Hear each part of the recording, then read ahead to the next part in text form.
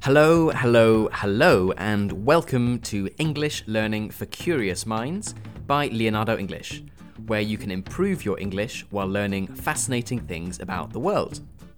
I'm Alistair Budge. I hadn't mentioned anything about the coronavirus so far, as, well, you listen to this podcast to improve your English, not to get any kind of medical advice or commentary that I am in no way qualified to give. So, I'm not going to start today, other than to say that I hope you are keeping safe in these turbulent times. Here at the English Learning for Curious Minds podcast, we are going to carry on as usual, as much as is possible, bringing you weird and wonderful stories and helping you improve your English at the same time. The subject of today's podcast is gin. But before we get right into it, let me just remind those of you listening to this podcast on Spotify, Apple Podcasts, iVoox, or wherever you get your podcasts, that you can get a copy of the transcript and key vocabulary for this podcast over on the website, which is leonardoenglish.com. The transcript comes in PDF format for you to download. It's there on the website too, but it also now comes in animating format. So this is a bit like subtitles, but actually way cooler because you can tap on a word and your browser should give you the definition of that word. And the key vocabulary is really useful because less common words are explained. You don't have to stop to look things up in a dictionary, and it means that you can build up your vocabulary at the same time as improving your English. So go and check that out. That's at leonardoenglish.com. Okay then, today let's talk about gin. You may now think of it as an ingredient in a fancy cocktail, enjoyed with tonic and fresh lime. But not so long ago, London experienced a gin craze of epic scale. It has been called London's gin epidemic, and actually that was the original title for this podcast. But in light of recent events, it obviously wouldn't be appropriate to talk about it as an epidemic, so I'll try to avoid using that word. However, it was deemed pretty serious at the time. It was considered a big problem.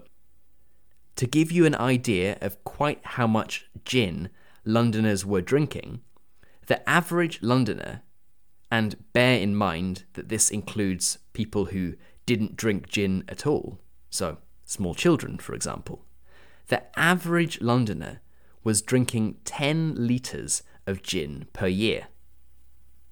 To put that in context, now the average amount of gin drunk per year is half a litre by Londoners, and the biggest gin drinkers in the world, the Spanish, drink 1 litre. So even now, the biggest gin drinkers in the world only drink 1/10 of what Londoners were drinking 250 years ago. So, let's find out exactly how this happened and how gin got to this position where Londoners were drinking it like it was water. Gin, as you may know, is a spirit, an alcohol, flavoured with juniper berries. It has been around since the Middle Ages and arrived in Britain in the 17th century after a Dutch liquor called Geneva was introduced. One historian suggested that the reason that gin is called gin was because the British were too drunk to pronounce Geneva, and they just shortened it to gin. Anyway, I'll let you be the judge of that. Perhaps if you have spent many Friday evenings in British towns, then that might sound like a reasonable explanation. At the time that gin was introduced, most people would drink beer or brandy, and there really wasn't interest in this new arrival, this new gin. But there were three events that caused the fate of gin to change and caused it to jump in popularity. Firstly, large taxes on brandy. Brandy was normally imported from France, and as you may know, Britain was at war with France for extended periods during the 16th, 17th, and 18th centuries. As a way of punishing the French, King William raised taxes on imported French brandy, making it much more expensive. And from a patriotic point of view, people didn't want to drink something made by a Frenchman. We were at war with them, and it would be very un-English to drink a French drink. So brandy became expensive and unfashionable. Secondly, to try to encourage domestic production of spirits and to reduce reliance on the French, the British government allowed unlicensed production of gin, meaning that practically anyone could do it. The result was a boom, a huge increase in the number of people producing gin.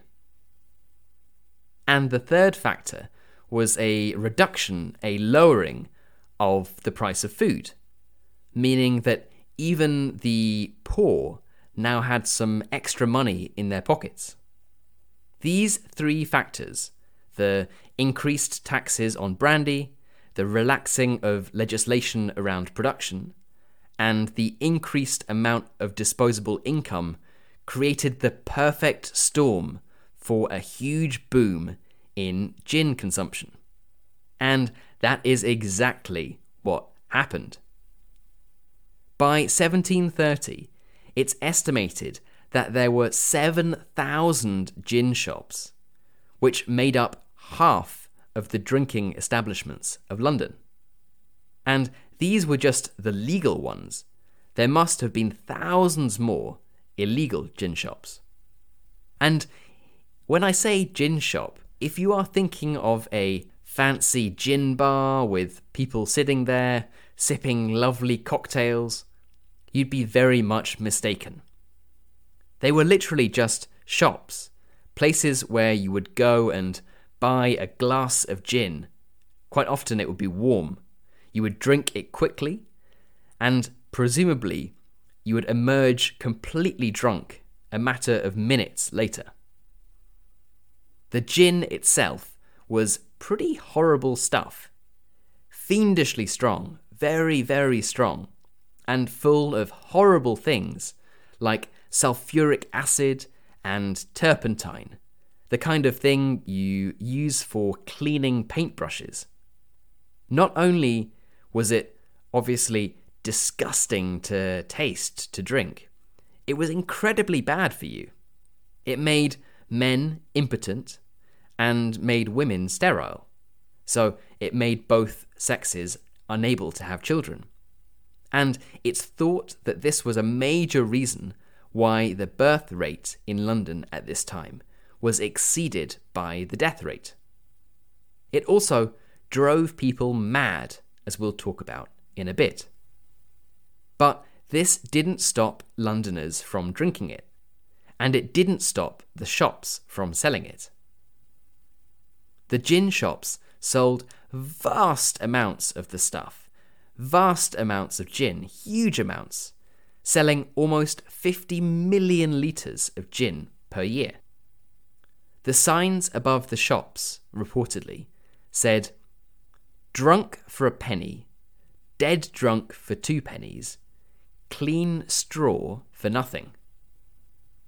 So just to go over that again, it's that you'll be drunk for 1 penny, which is approximately 50p in today's money, under $1.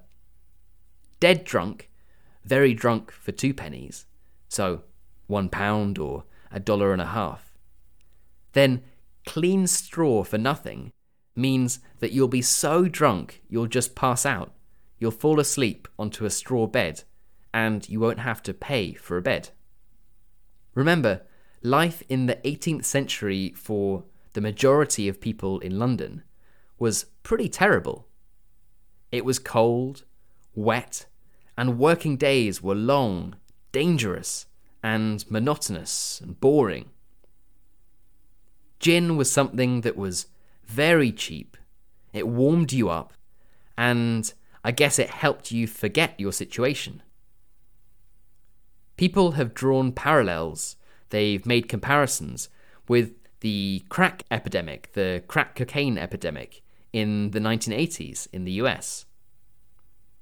Gin was nicknamed Mother's Ruin because of the rate at which it destroyed women's lives.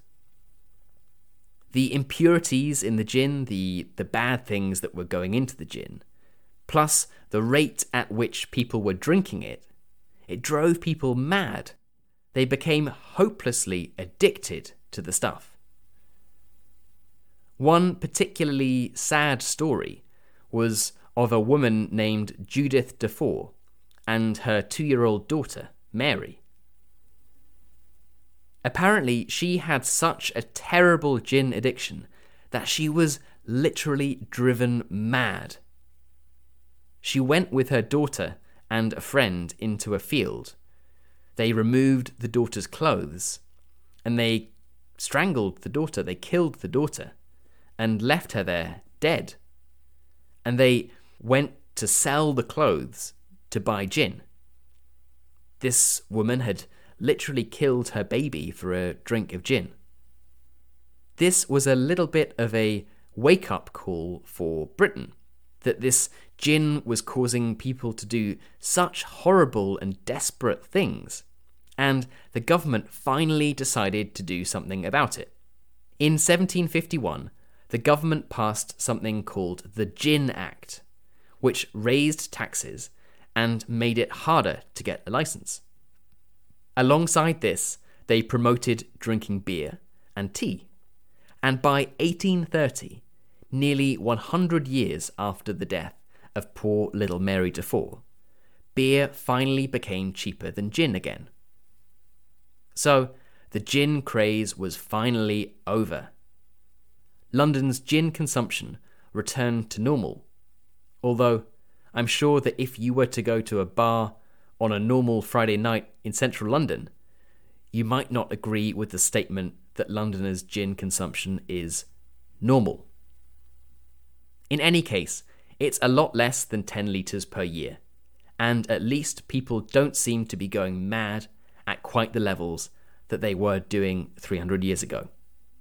Gin today, as you may know, is enjoying a bit of a resurgence. It's getting popular again, with consumption worldwide growing 13% per year from 2013 to 2018.